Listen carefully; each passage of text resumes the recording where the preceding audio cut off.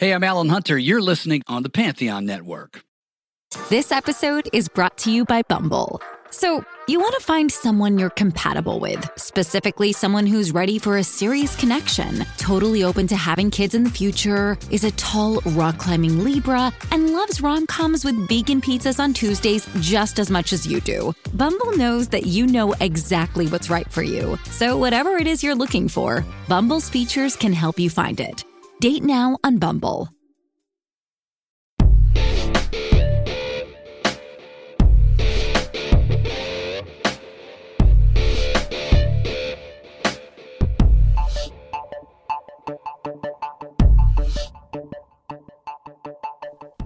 Hey, Ray, today we are going to be discussing an episode that you've been kind of honey badgering me about a little bit. You've been asking me to watch this little show.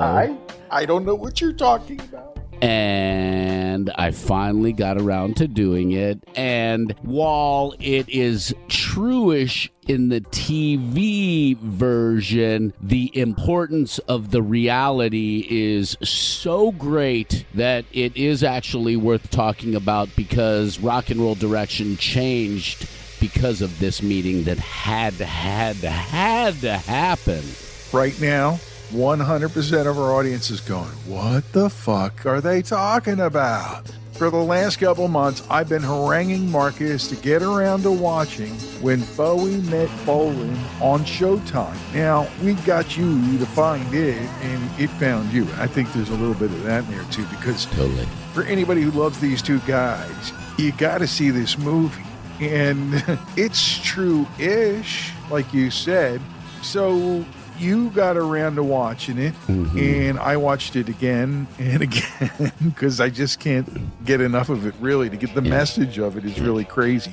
And we should probably go back and start at the root of it. But first, let's thank our sponsors, Boldfoot Socks at boldfoot.com. Don't forget, you can save 15% by entering the code HISTORY15 at boldfoot.com. And we're also brought to you by Crooked Eye Brewery, pouring the cure for what ails you since 2014. We really start with this show, Marcus, Urban Myths it's called, and they have like a subcategory there called True-ish Stories. And I can't speak to everything they do, but on this matter, it appears that what they did was find the premise to be true and then fictionalize it to make it more fun, interesting, or even after sitting around doing a script writing session of spitballing, like, what would these two characters actually say and do while they were hanging out together for an afternoon? And that's the whole premise, right? It seems to be, but there were a few things in there that kind of caught me off guard, and it seemed that they were both getting scammed by the same guy or hosed by the same sleazy guy at the same time. Okay. The one inaccuracy that bothered me throughout the entire thing was the fact that Mark Bolan in True-ish Stories was taller than David Bowie, when the reality is Mark Bolan was 5'5", David Bowie was 5'10", so that just really irked me throughout it. So it took me a little while to cut through that to pay attention, but I did watch it a second time. All right. You can tell they did their research because the conversation seems to be based on the types of personalities that they were at that time. And Bolan was always very sure of himself. Even as a wee little lad, he felt that he was a star child with special powers. So that's because, as he told Bowie, he had sex when he was 9. Yes, that was wild. And Bowie was like, huh? In addition to your point, Marcus, I want to add that there has been some backlash or question about Jack Whitehall playing Bolan. He is a comedian, and he does it very well, by the way. He plays it with a little camp and a little flavor, but some people weren't crazy about that. And they also questioned Luke Treadaway as Bowie, but I think both of them kind of fit in there with the script. By the way, the script is very creative and takes a few liberties, which I quite enjoy, which we're going to go through as we get further into this thing. And it brings in the manager. You mentioned they both got fleeced by a guy named Leslie Kahn. How funny that a guy named Kahn would be taking advantage of musicians. And I think we figured it out. that Leslie was the manager before Lawrence Myers and way before Tony DeFries, which is referenced in a lot of it. Let's talk about the characters. We mentioned, of course, David Jones and Mark Feld. And the third character who's there at the beginning is the manager, Leslie Kahn, played by actor Adrian Edmondson. The thing that really stood out to me, and I don't know how accurate it is, was the songwriting credit thing, because you see when musicians, artists, bands are in their early days and they don't know the game, that is when they're most likely or most susceptible to being fleeced. And that naivete obviously caught up with them. It's interesting to see that type of fleecing firsthand. And who knows how it happened. A quick flare from the research department showing Leslie Kahn as the writer of record on David Bowie's single, Liza Jane. How long did you think you were going to get away with this, by the way? Get away with what? Written by L. Con. Well? You didn't write Liza Jane. I think you'll find that's the Reefer Doobies talking. Oh, who's Liza Jane, then? A bird. Describe her. Oh, she's got legs up to here. She's got a torso up to here. A neck. Up to here? That's her, yeah. It's my song. All right, look, I admit that there was a small clerical error by which it appears I've acquired all the rights to the song in perpetuity. Good job we didn't make any money then, eh? Absolutely, David, I mean, I would hate for a small typo to ruin our whole relationship. Yeah, just imagine if I couldn't trust you. Oh, God forbid. Oh, it was a publishing mistake. Yeah. But he was always looking to make that buck, and there were a lot of managers that's what they were about. And he kept complaining to David how much money he was losing on him. I don't mind all that. Just paint my office. I need something. And he had arranged for Feld to come and help him, not knowing that he was putting together two of these burgeoning superstars who were going to become fast friends despite their initial discord. And spending the day together, painting his office. Well, we'll talk about the full adventure when we get into it in the second half of this episode. But the premise is great, and the writing is really good. They have some very clever lines, some banter that is just classic, what you might hear David and Mark trade. Yeah, definitely. The sarcasm, the wit, the British humor, so fantastic. It really does paint a light picture, and my guess is that first meeting in reality was probably pretty light and pretty casual, with a few little barbs thrown or little jabs, but not done in a mean way, thrown back at each other to test each other out. And then I think they found that common ground as they spoke more and more. It's silly, and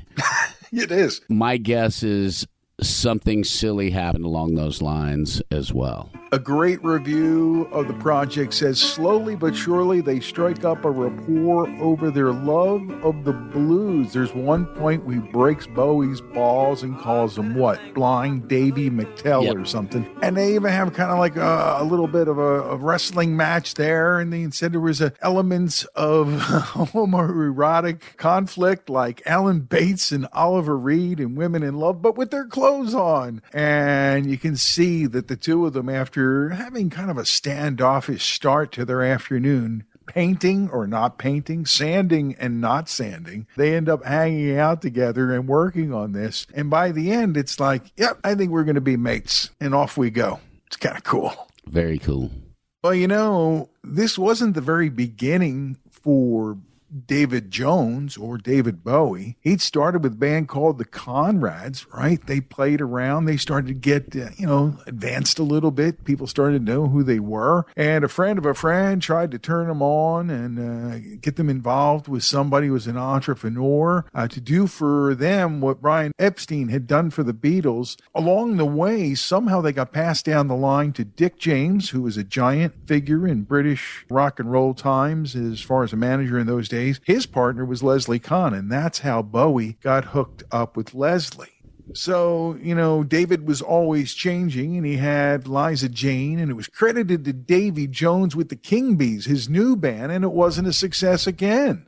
And he liked to play those Howlin' Wolf and Willie Dixon covers because he loved the blues. So it wasn't like he'd had no experience.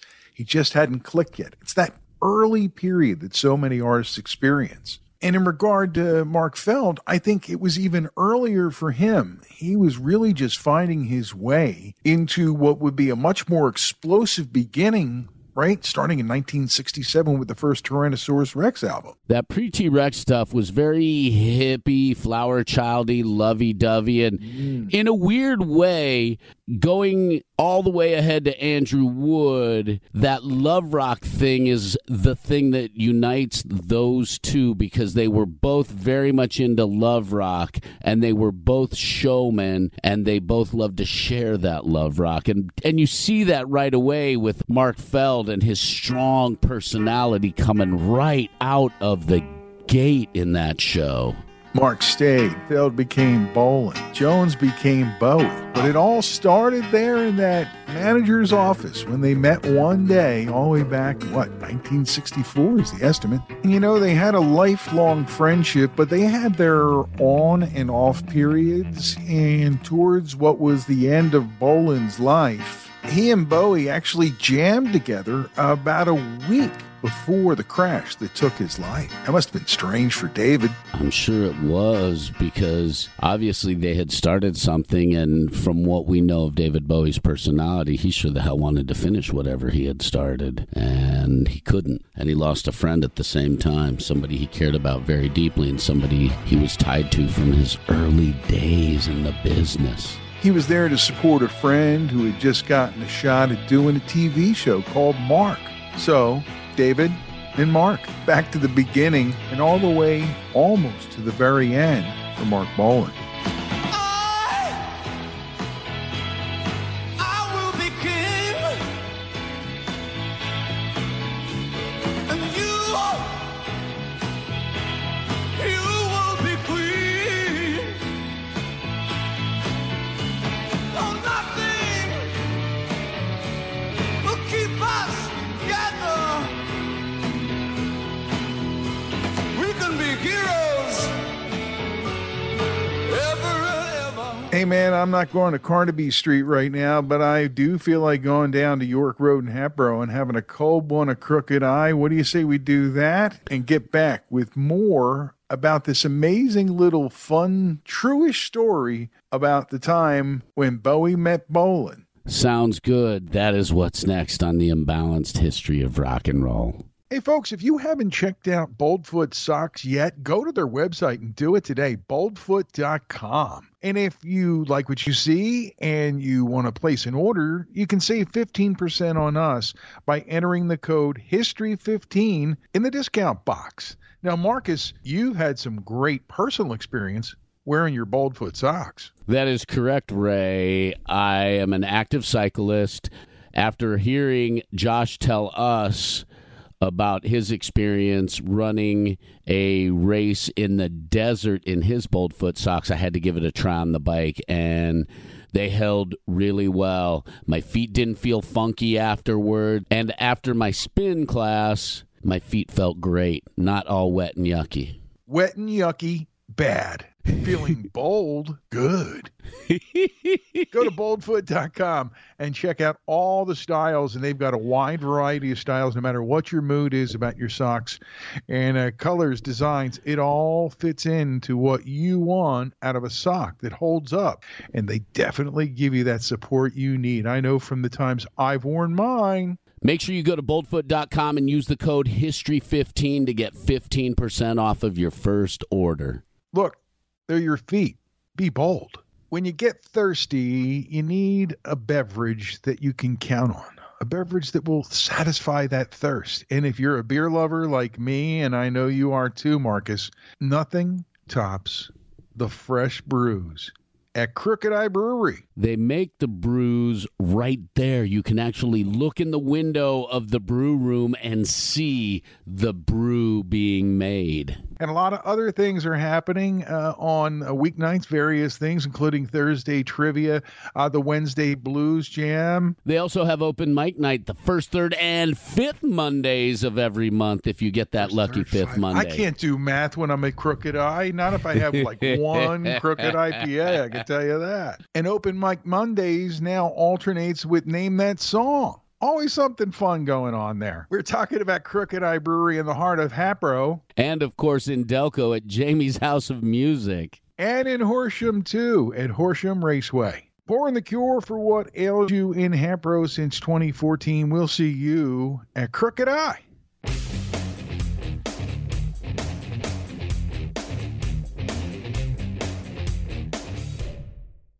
Ray, now that we have been recharged and refreshed and have our new walking socks on, I say we consider heading over to the bins and checking out the clothing offerings. Might find some glam dandy attire.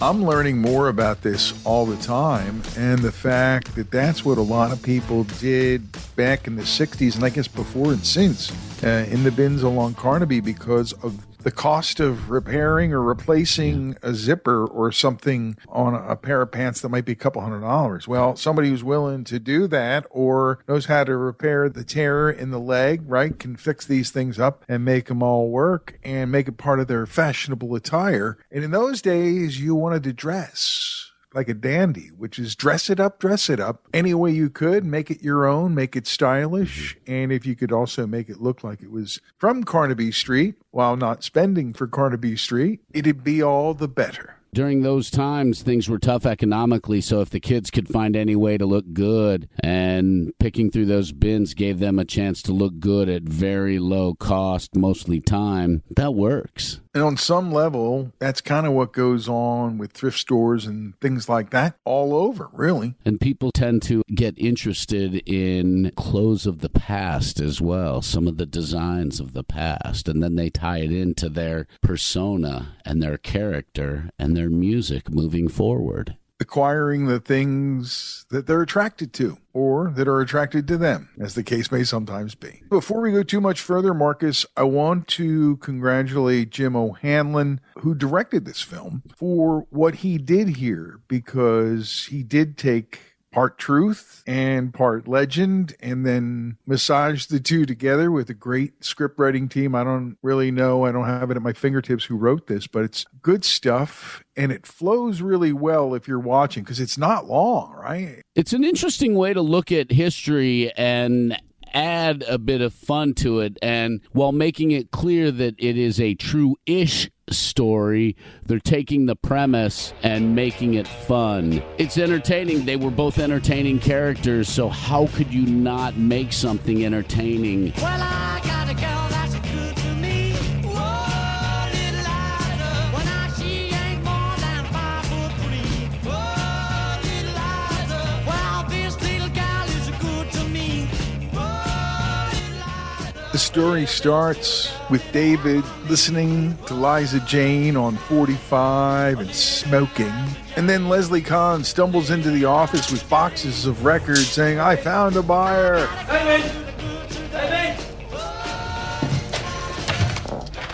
Oh, quick!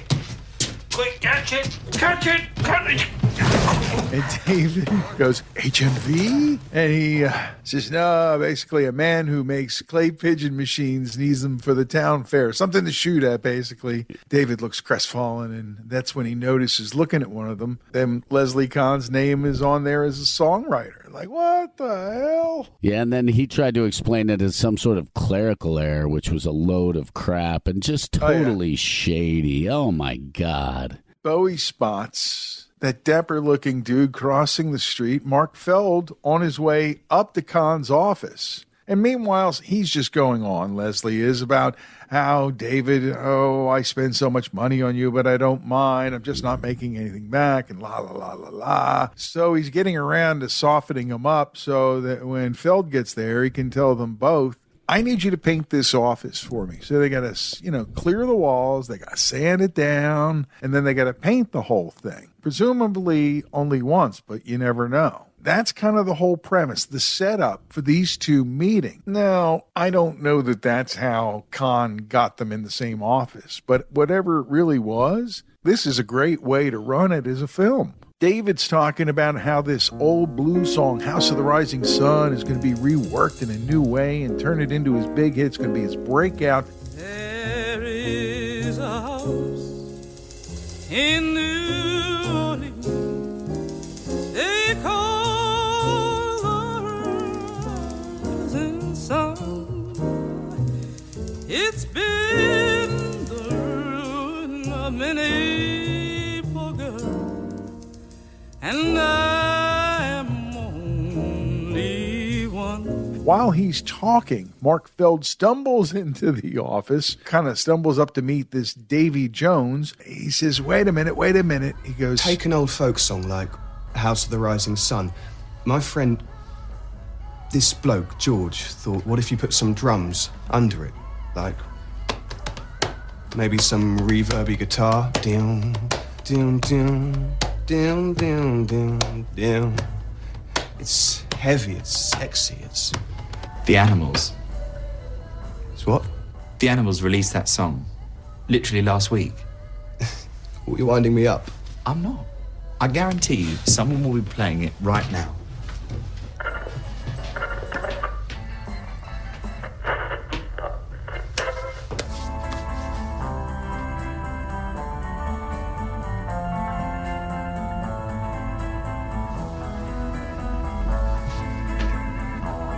Bollocks.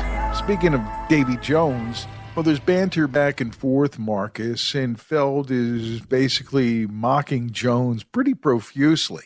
He was kind of asking him why he calls himself Davy Jones. He goes, why does everybody always say that? And he makes the monkeys joke, and I think at some point, it might even be then, that Dave is starting to understand that he's going to have to do something else, And then, of course, Bolin asks him about his two colored eyes and if he was born that way or if, he was wearing a contact or something along those lines. And he lies at first, and then he tells him the truth. Hey, he just met the guy. He didn't owe him anything to tell him the truth, so good on Bowie for not saying anything right away. Right, but at first he's on guard, but by the end of their conversation, he's telling him what really happened with the girl and a friend and a betrayal, and he played the thing, and, So these two are bantering pretty good for having just met each other and not really, finding any common ground right away. And that's when Kahn kind of pushes his way in and gives them both the what for. I hold your contracts, pay your debts, paint my walls. What's he say? Paint that wall, you long-haired gits, And Feld laughs at him the whole time with his arms crossed, but he does leave them alone with pails and brushes and sandpaper. So they start, okay, I guess we're going to have to do something here. And first thing, Feld says, Your shoes are shit. They're winkle pickers. Exactly. What's a winklepecker? And it's worth noting that the radio is involved as a character because it's just the two of them and the guy who plays Kahn, right? Mm-hmm. And the Kinks blaring out of the radio as they start painting. Bowie's working and getting industrious. Feld stands there and poses a little bit by the window, looking out and doing this. And again, the pointless banter as Feld starts to get into the spirit, takes the jacket off and starts to help. Yeah, they started sanding together, and it was... in rhythm, right? Yeah, it was totally weird. It was almost like they were writing a song while sanding or something like that. Something musicians would do, though. And they start comparing school notes, and they start discussing Bromley. Feld's mocking him and saying stuff like, it's charming there. It feels like Village of the Damned. It was like mocking Suburbia at that time, the white Suburbia. And out of nowhere, he just kind of drops in, my mom is cool. She runs a store on Carnaby. Yeah, she's cool. Well, Marcus, after a series of exchange, some snappy banter, David turns around and it's revealed the paint is pink. Are they saying something there? I don't know if they were saying something. I did not realize until we started talking that paint was pink. It looked actually like just a Did you a think it was flat blue? red. And I thought it was a flat Was it red. green? Like a Was it flat white? Are we red. gonna Just start like a a boring controversy over red, this? man. It wasn't pink like my Camp Out for Hunger hat. No, but I wouldn't think that that's the color that a manager, a very stuffy British manager, would paint his office. But I thought it was kind of fun that they threw that in there. And then the whole thing about the nice biscuits, the Nice biscuits. Are they nice or are they nice? All that's going on while Dancing in the Streets is playing on the radio. That was kind of a cool thing working together. And as you would say, a nice job by the music supervisor.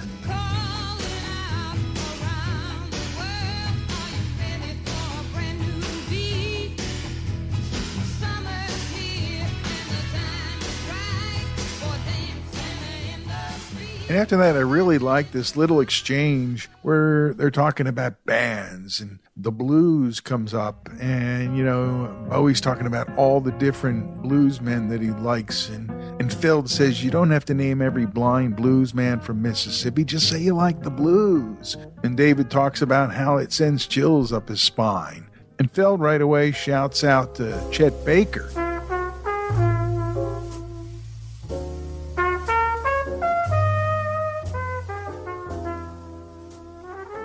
While David favors Mingus and Monk.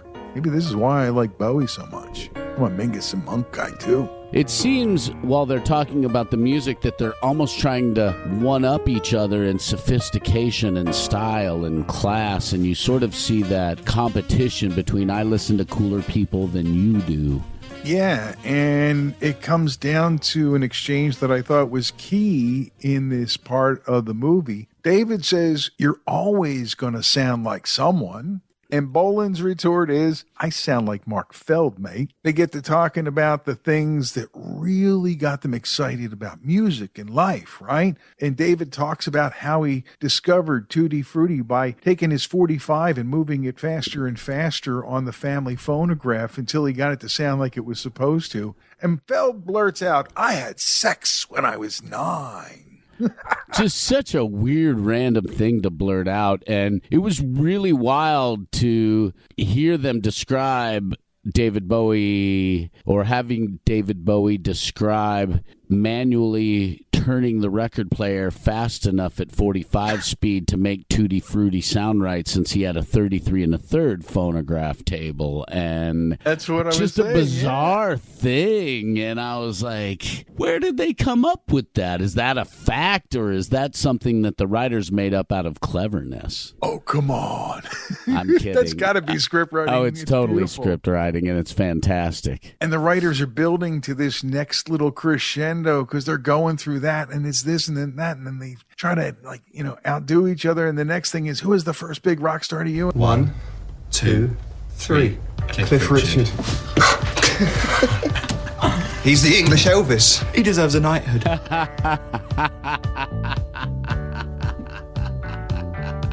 That's funny. At that point, though, man, they're like, you know what? Fuck this. We're not painting this wall. I've had nothing but bad luck since the day I saw the cat at my door. So I came into you, sweet lady, answering your mystical call. Crystal ball on the table, showing the future, the past. Same cat with them evil eyes, and I knew it was a spell she cast. She's just a devil woman with evil on her mind. Beware the devil woman, she's gonna get you. She's just a devil woman with evil on her mind. Beware the devil woman, she's gonna get you from behind.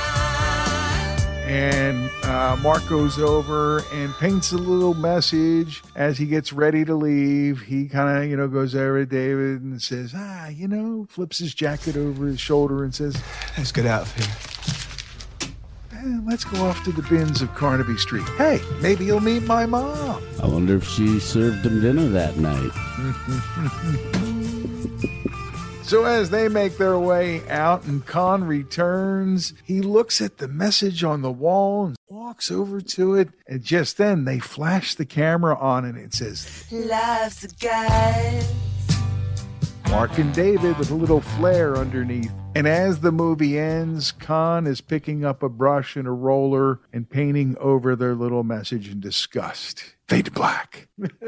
Outstanding. Even though he was disgusted, he kind of had that sarcastic smile or that like snide-ass smile, like, I still won. I still won. Now, I gotta ask you honestly, brother. When I first started bugging you about when Bowie met Bolan, did you ever think it would come down to us doing this episode the way it came out? Not at all. The importance of their meeting in real life rock and roll, the way they played ideas off of each other and competed with each other to be better at what they do, created developments in musical style that we had not seen or heard at that point. Because of those offerings, a cheeky look at what happened between two Brits who had cheeky senses of humor and big egos, as well as a British society that has a pretty cheeky sense of humor. It was well done, and it was a smart way to maybe take a look at how that meeting could have happened. Just a reminder that the end result of all this is Ziggy and what he looked like, his look, which started, by the way, all of that with Mark Bolan's look on television at the beginning of the period where they changed from Tyrannosaurus to T-Rex. And he was seen on television with glam makeup, as you might call it, or I believe you have. And that really set the tone. And those two constantly, I would say, traded tips and competed little bits with each other and did neat stuff to not outdo, but maybe outdo each other. One final question about the Truish story. Was it Mark Bolan who painted the lightning bolt across David Bowie's face in light pink at the end? And that's right. I forgot to mention I'm like, that. Oh, yeah, because I saw it was that. by accident, man. Sorry. Hold on. Accident, as he holds up the quote signs. Accident, wink, wink. Yes. I don't do those quote signs anymore. Yeah, they're finishing up, and he kind of swings the brush as he moves in to take a look, and he goes, oh, sorry. And he pulls up, and there's that swatch like across his face that he would use on his own makeup later. It was kind of one of those funny moments, man. Yeah. Lots of them, though. Very many cheeky moments and great sense of humor. Kudos to the writers for doing an interpretation of what happened really well. Hey, first off, don't forget you can be in touch about this or any episode of the podcast at imbalancehistory@gmail.com. Our email address, our website, imbalancehistory.com, has not only got all the episodes, it's also got all kinds of blogs and other stuff that we've done. We're on social media, of course, on Facebook and on Twitter at Imbalanced Histo, and on Instagram, The Imbalanced History of Rock and Roll. The Imbalanced History of Rock and Roll is a product of Dark Doc Media and a part of the Pantheon Podcast Network. Good fun, buddy. Always is, but this is one of those unexpectedly fun episodes. So thanks for going along with me a little bit and indulging the madness. Hey, thank you for badgering me a little bit. It, again, takes a fun look at an important part of rock and roll history. I love the true-ish aspect of it. True-ish. Ish. Till the next time we get together to do this podcast, I'm Ray Koob. I'm Marcus Goldman. This is the Imbalanced History-ish of rock and roll.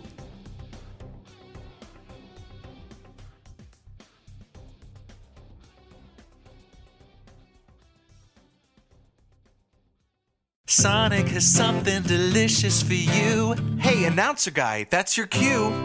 Try the new Sonic Steak and Bacon Grilled Cheese. Savory steak mixed with grilled onions topped with crispy bacon and melty American cheese, plus creamy mayo and tangy barbecue sauce. Or try it spicy with zesty cheese sauce and jalapenos. Well, I don't know about you, but I'm definitely craving that previously mentioned thing. Sonic Steak and Bacon Grilled Cheese. Sonic. Limited time only at participating Sonic drive-ins.